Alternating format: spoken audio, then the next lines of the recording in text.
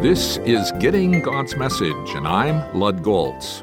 As I reflected further on Psalm 1, I decided we should do an inductive study. First, discover what it says, then determine what it means. Third, ask what difference should this make in your life. In other words, develop some applications.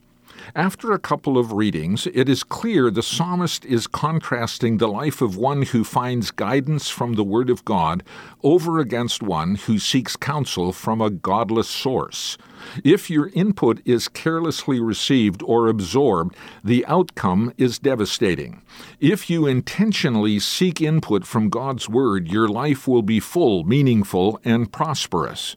You'll belong to the congregation of the righteous, and God will watch over you for time and eternity. You will be blessed.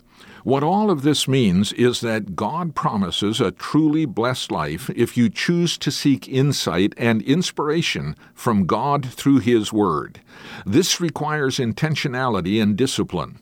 The greater the exposure and meditation, the more blessed. Your life will become stable, fruitful, attractive, and effectual. You will know purpose, prosperity, and a sense of belonging. The world is full of ideas. Check out the character of the ones who are peddling those ideas. Guard against the counsel of the wicked.